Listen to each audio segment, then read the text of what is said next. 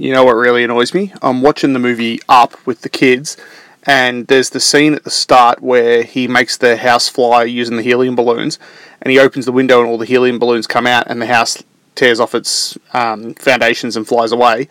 But all the helium balloons were actually already inflated inside the house, which is just stupid because it makes the same amount of lift whether it's inside the house or outside the house. So it just really, really pissed me off. Like, yeah, I know it's a kids' movie from 10 years ago, but the physics of it just really bothered me. The rest of the movie's good, but I just was really, really annoyed by the fact that they're teaching kids that the balloons outside the house will actually generate more lift than inside the house.